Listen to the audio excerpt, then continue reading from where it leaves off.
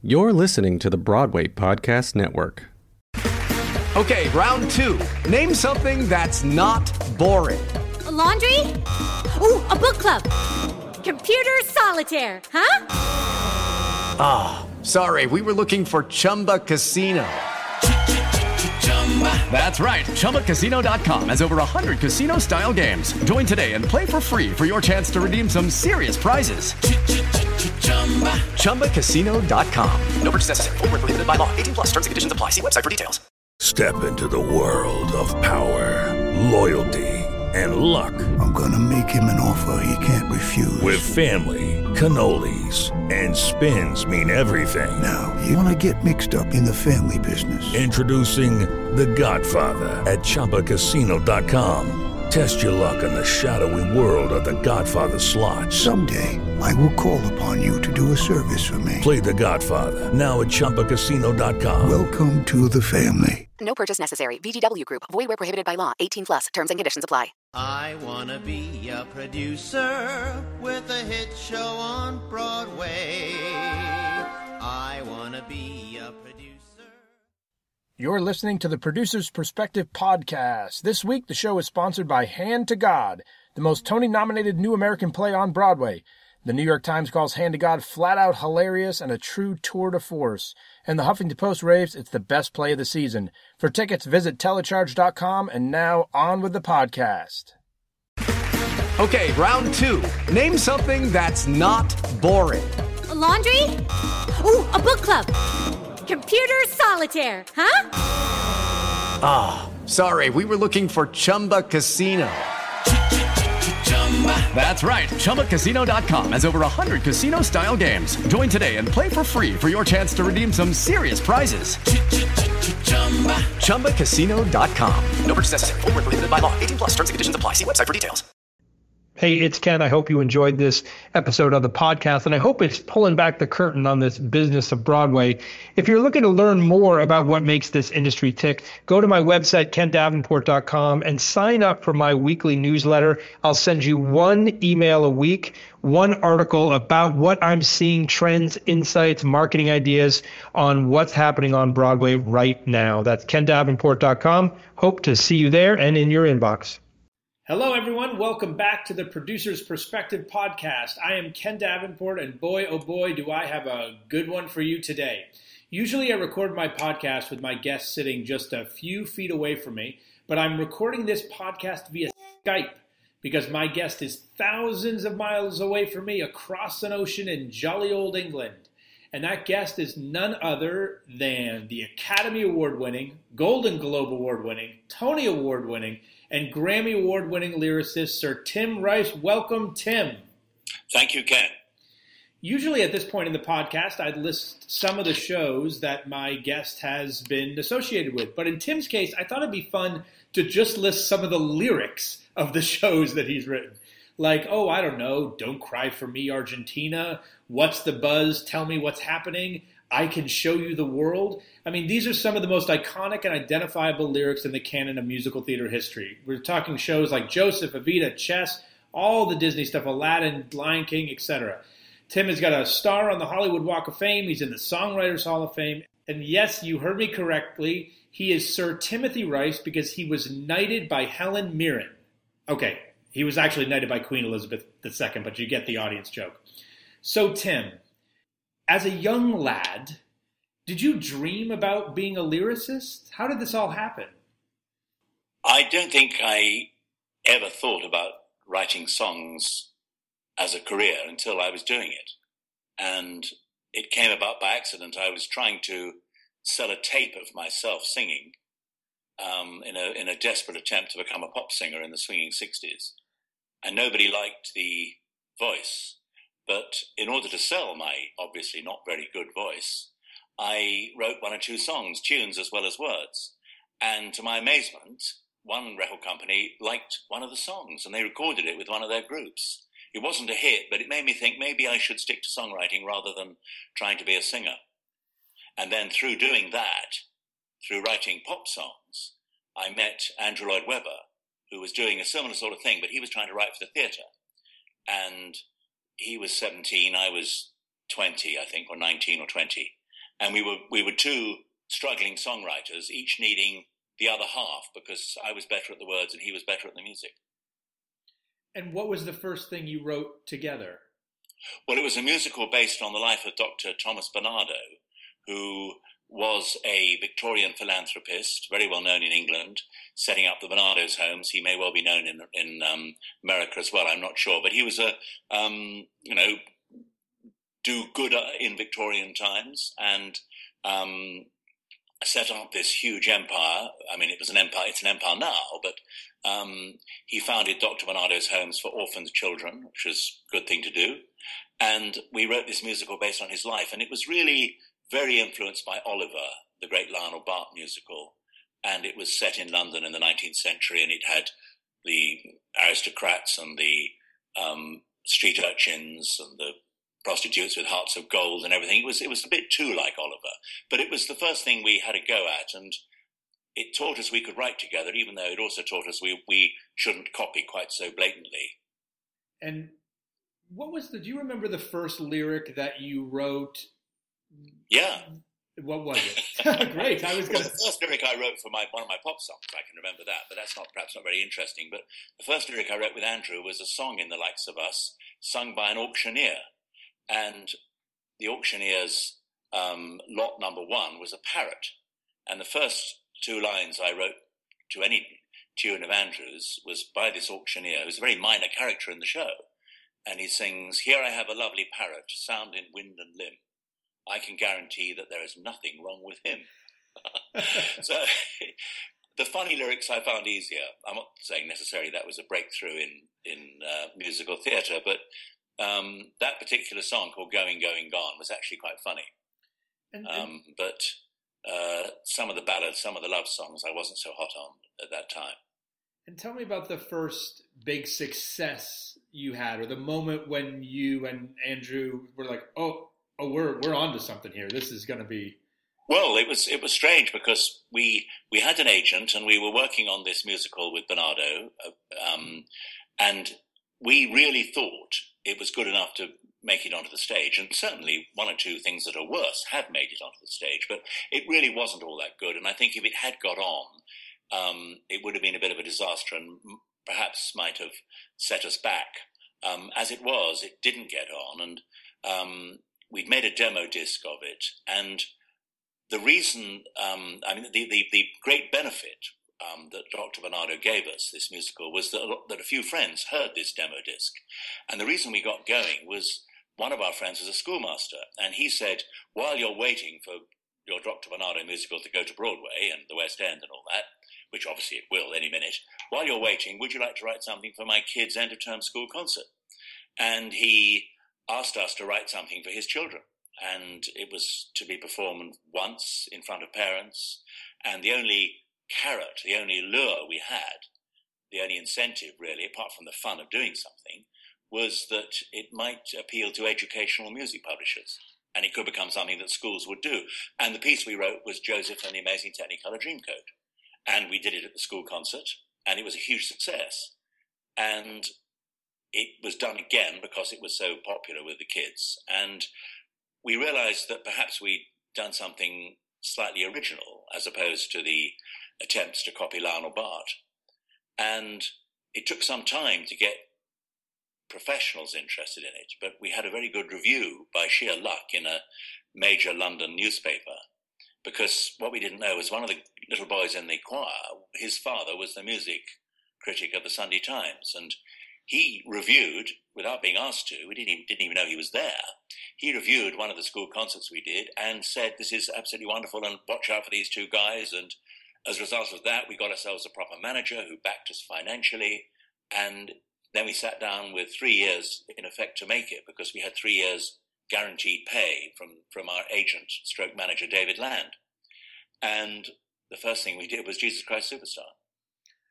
It's amazing. I hear so many people struggling so much to get critics to see their shows, and here you didn't even know he was there, and he helped launch your career. I love it. Well, we didn't even try and get critics because it was a school concert. What we tried to do was to get educational music publishers along to see Joseph, and they didn't turn up. But as soon review in the Sunday Times, they were ringing up saying, "Oh, can we hear this piece? We'd like to publish it." So we were very lucky. But if we just, even if we'd asked the critics of the Sunday Times and other music critics, I doubt whether they would have come along to a school concert. And that first musical you wrote, did anything ever happen to it, or did you both just put it on the shelf? Some of the tunes found their way into other shows. The tunes, I think, looking back on it, were stronger than the music.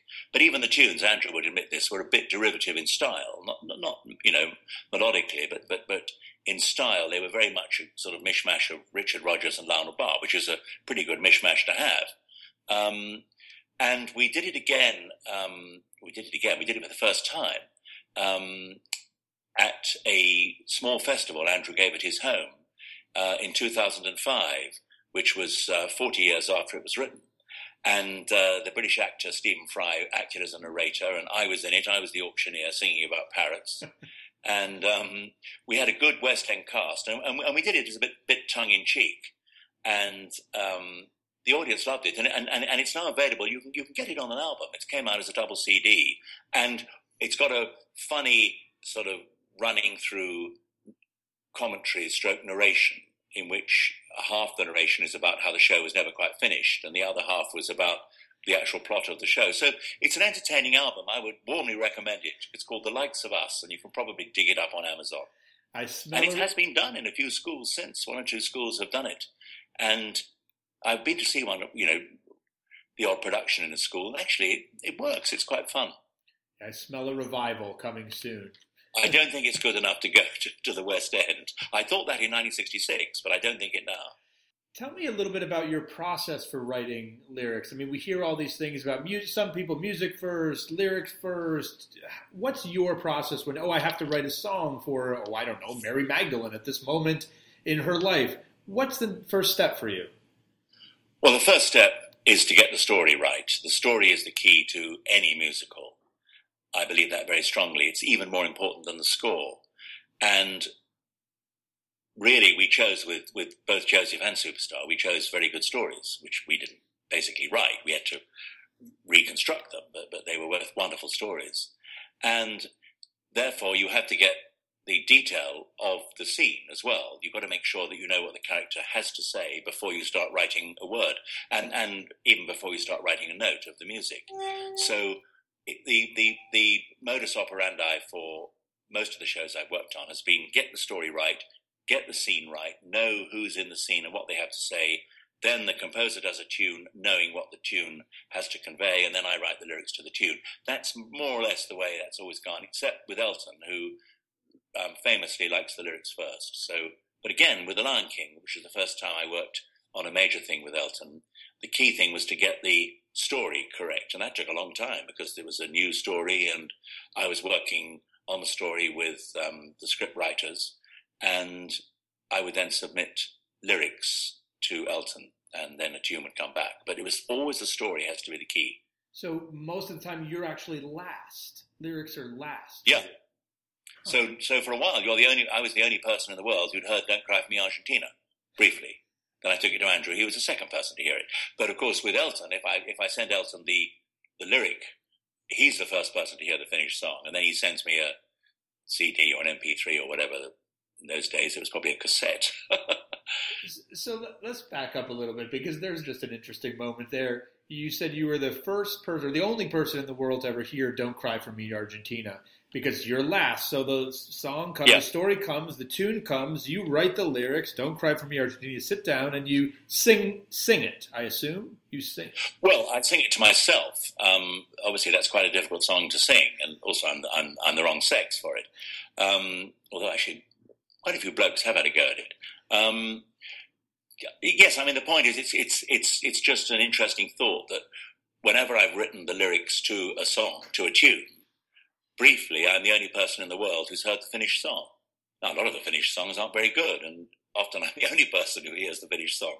But with something like "Don't Cry for Me, Argentina," or "I Don't Know How to Love Him," or, "Whole New World," I was very briefly the only person who heard the finished song. So it's quite exciting, I suppose. And do you know when you've hit it out of the park like that? When Not really. I think you know when something is works artistically, but whether or not it will work commercially is in the lap of the gods. We never for 1 minute thought that Don't Cry for Me, Argentina would be a hit song outside the concept of the show. It was written as a scene in the show. It was not written as a single. And I think if we had tried to write a hit single for that scene, it wouldn't have been half as good. But we wrote a song which was really a political statement, and furthermore, an insincere political statement. It was almost meant to be a string of cliches put together with a beautiful tune. It's rather like politicians. You know, they try and make what they say sound fantastic, but actually, if you analyze what they're saying, it's bollocks. Usually. Fascinating. Now, I often say that a success of a writer is not only the writing itself, but also choosing what projects to write. And early on in your career, how did you pick the shows with Andrew? What was your process for like this show versus this one, or these ideas? Well, the idea is very, very important, obviously. And when I met Andrew, he was already beginning work on the Bernardo story, so that was one I bought into quite happily. Although in retrospect, I don't think it was a particularly good idea because it was not. It didn't immediately have a brand image, as we say these days. And I think a show has much, much more chance of success if people know something about it before, whether it's based on a film, whether it's based on a hit record, whether it's about a famous person. So to that extent, the story of Joseph and the story of Jesus were pretty good choices. They were great stories. Why we chose them, I don't know. Joseph, really, we were commissioned by a schoolmaster, and we decided to go for something that would have appeal, that wouldn't date, that maybe other schools would do eventually. And that led us to the history or the Bible, and that was my favorite Bible story as a kid. And Superstar, I was always fascinated by the character of Judas Iscariot, and originally the piece was really meant to be more about Judas than Jesus, but in fact it's about Jesus, but seen through the eyes of Judas. Mm-hmm. Eva Peron, I just heard the story, her life story, or a little bit of it, on a radio program. I didn't really know very much about her, but I thought, wow, this is a very interesting character. I'd heard about her. I knew she was Argentine. I knew she was dead. But I didn't know much more. And it was the fact that I was so intrigued by this radio program about somebody I didn't know much about. I thought, well, maybe this is a good idea for a show. And it turned out to be. The Disney ideas on the whole, in fact, all of them, were there. I mean, that was part of Disney. So it was their choices. But I'm happy to be a hard hand occasionally. Yeah, so tell me about that difference. You know, obviously you've worked for a lot of independent producers and at the beginning of your career, and even but then you've started obviously working for big giant corporate behemoths like Disney. What's the difference? Well, there's an enormous difference in the fact that if it's your baby from the start, like if you came up with the idea, and if you can keep control of it before you bring in too many producers and directors and all that, then you have much more control, as we did with Superstar and Joseph and Evita in particular, because it was our baby. Each of them we were working on, and nobody was that interested in telling us how to do it because nobody thought they'd be hits. And one of the best ways to avoid interference is to be unsuccessful, or at least to be waiting for success. Once you become successful, and this is weird, it's a paradox that I've often been baffled by, that the longer I go on in my career, and I've done all right, you know, I've had quite a few successes, the more people tell me how to do my job. And when you're working with a big company like Disney and it's their bat and ball, frankly, you have to go along with it. But in the end, you can usually prevail. I mean, I remember Can You Feel the Love Tonight? I had so many people trying to rewrite that one. And in the film of Evita, there were people trying to change things all the time. And you just say, well, hang on, it's worked so far. Why do you need to alter it? But you've got to have a bit of confidence and occasionally fight changes. But sometimes people are right. You have to, it's the other possibility, the ghastly possibility that you might not be the only person who's right.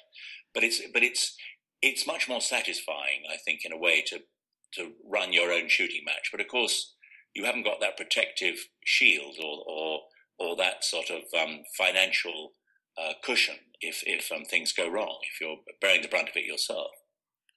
The more successful you get, the more people tell you how to do your job. I love that. Absolutely, that's so true.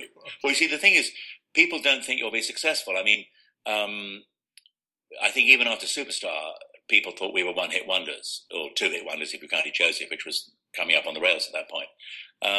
So nobody really thought, I mean, when we said we were doing a thing on Eva Peron, nobody said, right, guys, here's a theatre, let's get going. They just let us get on with it. And we did the album in England of the entire piece with the Sucking Great Orchestra and singers and everything. And we did what we wanted. We didn't have to worry about a director, a producer or anything.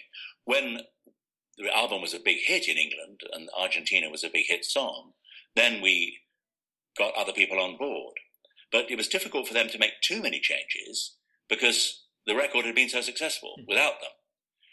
I mean, there were some changes made for the stage show of Evita because and I think correctly, but just one or two songs were changed. But Superstar was unchanged from the original album. But, you know, everything else I've done, to a great extent, has been mucked around with by others, and sometimes profitably. One of the things I love about looking at all of the shows that you've done is you've worked with such a variety of composers, from Andrew Lloyd Webber to Alan Menken to Benny and Bjorn to Elton John. Yeah, well, I've been very lucky. Which one's your favorite? Tell us now. Well, I have a soft spot for the guy who wrote my very first song, the tune for that, me. Oh, they're all great. They're all different. I mean, you can only work with people that you admire. You know, it doesn't mean to say that you automatically like everything they do, and they won't like everything you do, but you've got to work with somebody who you think is pretty good at their job, or else it ain't going to happen. But I shall leave a letter to be opened 50 years after my death. So you might just be around, and I would say, actually, the one I liked working with best of all, the one with the greatest talent was, Are there young composers and lyricists that you admire today? Are there people that you look at and boy, that's something? Well, I've always had a lot of heroes, but as with most people, my heroes tend to be older than myself. Not that many people who are older than myself around these days, but the people I admired, obviously, when I started out in the, you know, serious, well, in the musical theatre field, the obvious ones like Alan J. Lerner and Lerner and Lowe, Rodgers and Hammerstein, Leonard Bernstein, all this lot, and Sammy Cahn, and in the pop world, people like Jerry Lieber, Mike Stoller, Chuck Berry, you know, great lyricists, Bob Dylan, of course. I mean, but your question was probably more interesting. Who do I like coming up now? I'm not sure. I mean, it sounds rather sort of ungracious of me, but you do get some, you know, very interesting shows, but there haven't been all that many hit songs from some of the shows lately, even if the show's great. There's some shows I really want to see that have just opened on Broadway, which I'm going to see in the next couple of months or so. And there have been wonderful shows I've enjoyed enormously, like Book of Mormon or The Producers, very funny shows. But they're not really, they're sort of brilliant evenings out, great comedies, and they are, of course, good musicals, but they're not musicals in the sense of the stuff that Andrew and I wrote, I think. And, you know, I mean, they may be better for all I can say, but it's difficult to, I mean, I'm from a tradition where the score often has to play an integral part. Do you have a favorite lyric of your own?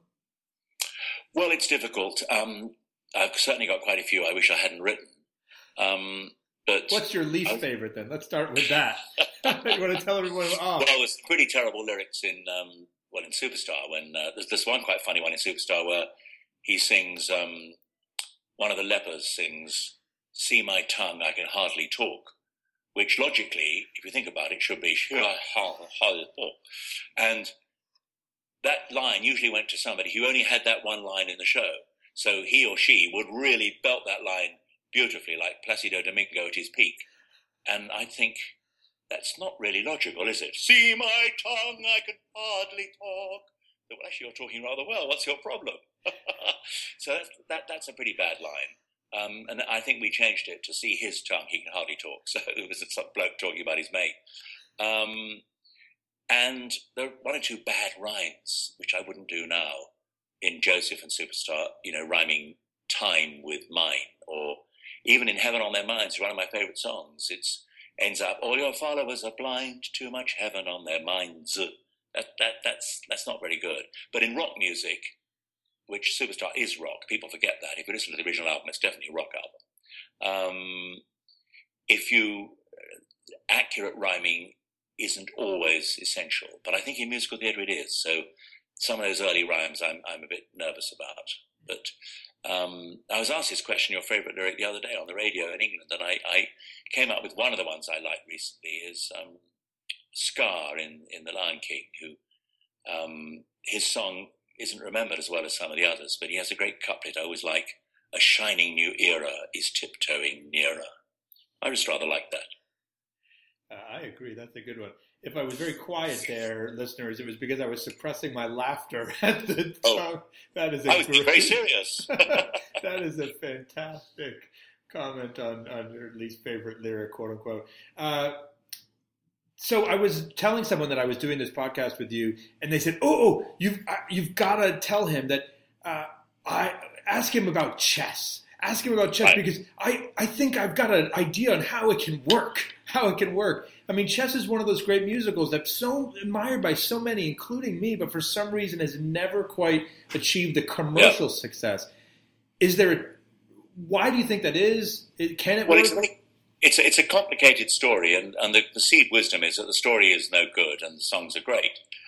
I would say this, wouldn't I? But I think the story actually is complex. But one of the problems is a lot of the wonderful music that Benny Andersson came up with orchestrally and chorally, it's very hard to hear the words because you've got choir singing. You've got often a lot of key plot things sung by big choirs. There's a wonderful sequence where all the great chess champions of all time have their names and dates called out. And it sounds beautiful, but nobody knows really what's happening. And the opening big song, a song called Merano, and another key song called The Story of Chess, it's terribly hard to make out what they're saying. And I've always said the way to make chess work on stage is to have subtitles or surtitles like they do in opera. And I think that would make a lot of difference. And I think that would work for a lot of shows. I often go to a theatre and see a musical. I think, oh, great, but I can't quite make out all the words. And it's easy to assume, because you know the words as you wrote them, or if it's one of my own shows, it's very easy to assume everybody clearly can hear every lyric, but they can't. It's very hard to catch all the lyrics first time around, unless it's a very clearly sung solo number. So, having said that, I agree that the story of chess needs to be, the plot needs to be made crystal clear, but I think a lot of that would be cleared up by having the lyrics crystal clear. Do you, obviously... your friend, he's welcome to have a go. Listen, I know he'd love to do it. A lot of people, I'd love to do it. So many people. I remember going to Lincoln Center to watch the original on video there and just saying, God, there's got to be a way. There's got to be a way. Yeah, well, it has been successful in some places. It was quite successful in London the first time out. It ran for 3 years. And it would have run for longer if we hadn't, unfortunately, had to spend a lot more money on it than we intended, because we had to change directors halfway through. So we were kind of paying for 2 shows for the price of 1. One show for the price of 2, which is not the way to go. Speaking of the West End and Broadway, what do you see as the big differences between the two? Well, I think the big difference really for me is the audience. In England, we're much more laid back, and we don't leap up and down and cheer as much as they do on Broadway. Sometimes I think Broadway audiences are almost too enthusiastic. The chap selling the programs gets a standing ovation sometimes. But in England, I think we're often too quiet, and audiences are a little wary of revealing what they think. So I think somewhere in the middle of the Atlantic, there's the ideal audience, who are neither too extravagant nor too quiet. So that I think is the main difference. I would have said 15, 20 years ago that London dancers weren't quite up to the standard of Broadway dancers, and the concept of somebody who can, in musicals, sing, dance and act, that was rarer in England when Andrew and I started out, but it's not true now. There are some wonderful performers in England who can match the wonderful performers on Broadway. And what would you say to a young 20-year-old who was interested in writing pop songs or musical theater songs now? What kind of advice do you have for the young writers of today? Well, I don't know too much about the current pop scene. I mean, I try and vaguely keep tabs on it, but it seems to me that pop songs these days, a lot of them are constructed rather than written. So you get 9 people taking credit for a song, which seems to me ludicrous, really. And I wouldn't know how to advise people, but I think it's something you can either do or you can't as far as the theatre's concerned, and a good tune is hard to beat. I mean, you asked me a bit earlier about promising young composers. Well, of course, the one I should have mentioned is the man I've been working with on my most recent show, Stuart Brayson, who I think has a great gift for music and great gift for melody. And I'm hopeful that From Here to Eternity will make its mark in America and indeed again in Britain. It didn't quite make it first time in London, but I think we made 1 or 2 mistakes, which were certainly not in the music. And the music is very strong and powerful. But as to how to give advice to people, I don't know. I mean, you've got to get if you're writing, the key thing I would say is get a great story, get an original plot line, and get a story that maybe means something to people. Not necessarily just taking a recent hit movie or something, but taking a story that people can relate to almost before they've seen the show. That's a help. My next question was to ask you about From Here to Eternity and what you are working on next. So tell us a little bit more about the next steps for that piece. Well, I'm also at the moment, right now, working on some songs with Alan Menken for the new live-action version of Beauty and the Beast, which is a return to working with my chums at Disney, which is fine. I'm enjoying that very much. But From Here to Eternity was a musical I wrote with Stuart Brayson, booked by Bill Oakes, and we put it on in London, and it ran for 6 months, which was frankly not as good as we'd hoped. And there were some great things in it, not least Stuart's music, and a great story, James Jones's wonderful book, From Here to Eternity, which became a film with Frank Sinatra and Burt Lancaster, but a long time ago, 1953, the movie. And everybody said to us at the time, particularly Americans who came to see the show, said, well, why haven't you done this in America? And in a way, that would be the logical place to have opened it, because it's an American story about GIs in Hawaii just before Pearl Harbor was attacked. But we were all Brits, and we felt, well, if we go over to America and try and do it there, apart from the logistical problems, it's going to be so easy unless we are absolutely perfect for people to say, well, why are these Brits doing this American story? And I think what we should have done, in effect, the London production has been the most expensive workshop of all time, which I hope will rectify, get what was wrong with it right for New York and indeed for America. And we've had offers already, firm offers to tour it, to put it on both here in England and in America. So I think it's good enough to work, providing, and it will be great. It'll be a great show if we can just get the other bits right. And I wish really strongly that we'd opened it out of town in England, that we'd worked out or found out what was wrong with it, but not in the West End. And it's very hard to change things. Once you open a show on Broadway or in the West End and you're in the full glare and you've got to put it on every night, you've got huge costs, you've got a cast that you quite rightly shouldn't muck around with too much. You shouldn't make too many changes for their sake. Once you've opened in the spotlight, it's very hard to change. And I very much wish we'd done something with From Here to Eternity out of town. And I think if we'd opened it in America straight away and not quite got it right, that would have finished the show. I don't think it could have come back to England. But I'm very genuinely very confident about it. And we've got we're doing a reading workshop in New York very soon in June. And I hope from that we'll get some interest, which we've already had, some interest from producers, performers, the team we need. So I'm taking it step by step. Okay, and the last question for you today, which is very fitting because I've been calling this with other people the genie question. And of course, you wrote lyrics to this show. So I want you to imagine that the genie from Aladdin comes down and says, Tim, you've written some amazing things and your contributions to the world of musical theater and motion pictures have been amazing. Therefore, I'm going to grant you one wish, and you can change whatever you want about Broadway, the West End, theater writing in general. With the snap of a finger, I will change whatever you want, whatever keeps you up at night or drives you crazy. What would that one thing you'd want your genie to change? Well, I think, it may sound trivial, but I think I would like to have programs in London free, like they are on Broadway. The programs in British theatre, particularly musicals, are an absolute rip-off. You usually can't get a program unless you fork out 10 or 15 quid for a glossy souvenir program. Not many people really want a glossy souvenir program unless it's been a fantastic evening.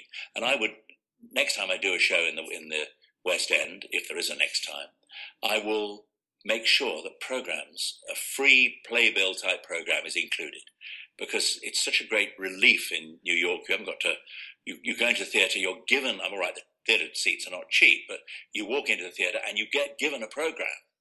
And you haven't got to fork out, try and find your dollar bills. You haven't got to find loose change. And that really makes a big difference to the evening. And while I'm at it, actually, the other thing which I loathe on Broadway and hasn't yet affected London are those hideous cups that you now drink from. I mean, I would rather ban drinking. I don't think people should drink during the show. But if they are going to, they should be allowed to take in a civilized-looking champagne glass. All right, made of plastic. But you've got these things which, it's like Fort Knox trying to get into them. They are, I'm sure they're incredibly unhygienic, and they're hideous things to drink out of, and sipping wine through one of those things is a revolting experience. So London should avoid that, and from New York, and should be inspired by New York's free programs. That's what my genie would do. Free programs and no more sippy cups, as Sir Timothy Rice. Gosh, it's got the franchise on that. Yeah. Thank you so much for being with us today. Tim has actually written a autobiography, which I'm going to include a link to so you can learn much more about his incredibly long and incredibly valuable career for all of us. Thank you again so much. And for all you listeners out there, thank you for tuning in. Thank you, Ken. Pleasure. You've been listening to the Producer's Perspective podcast hosted by me, Ken Davenport, with special guest Tim Rice. This episode was sponsored by the Tony-nominated play Hand to God. New York Magazine says Hand to God is irresistible, intelligent, and heartbreaking. It's Broadway's unlikeliest new must-see play. Get tickets to Hand to God at telecharge.com. I'm gonna be a producer. Look out, Broadway, here I come.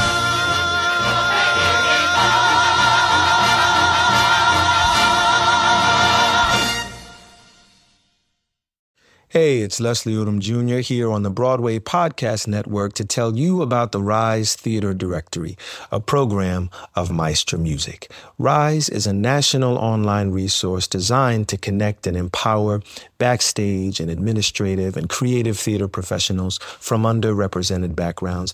If you work or aspire to work in the theater community, this can help you find your next project. And if you hire theater professionals, search the Rise Theater Directory to find your next team. Create your profile now and get more information by visiting risetheater.org. That's theater with an RERISETHEATRE.org, because only together we rise.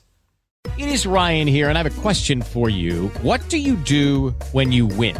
Like, are you a fist pumper, a woohooer, a hand clapper, a high fiver? I kind of like the high five, but if you want to hone in on those winning moves, check out Chumba Casino. At ChumbaCasino.com, choose from hundreds of social casino-style games for your chance to redeem serious cash prizes. There are new game releases weekly, plus free daily bonuses. So don't wait. Start having the most fun ever at ChumbaCasino.com. No purchase necessary. VGW Group. Void where prohibited by law. See terms and conditions. 18+.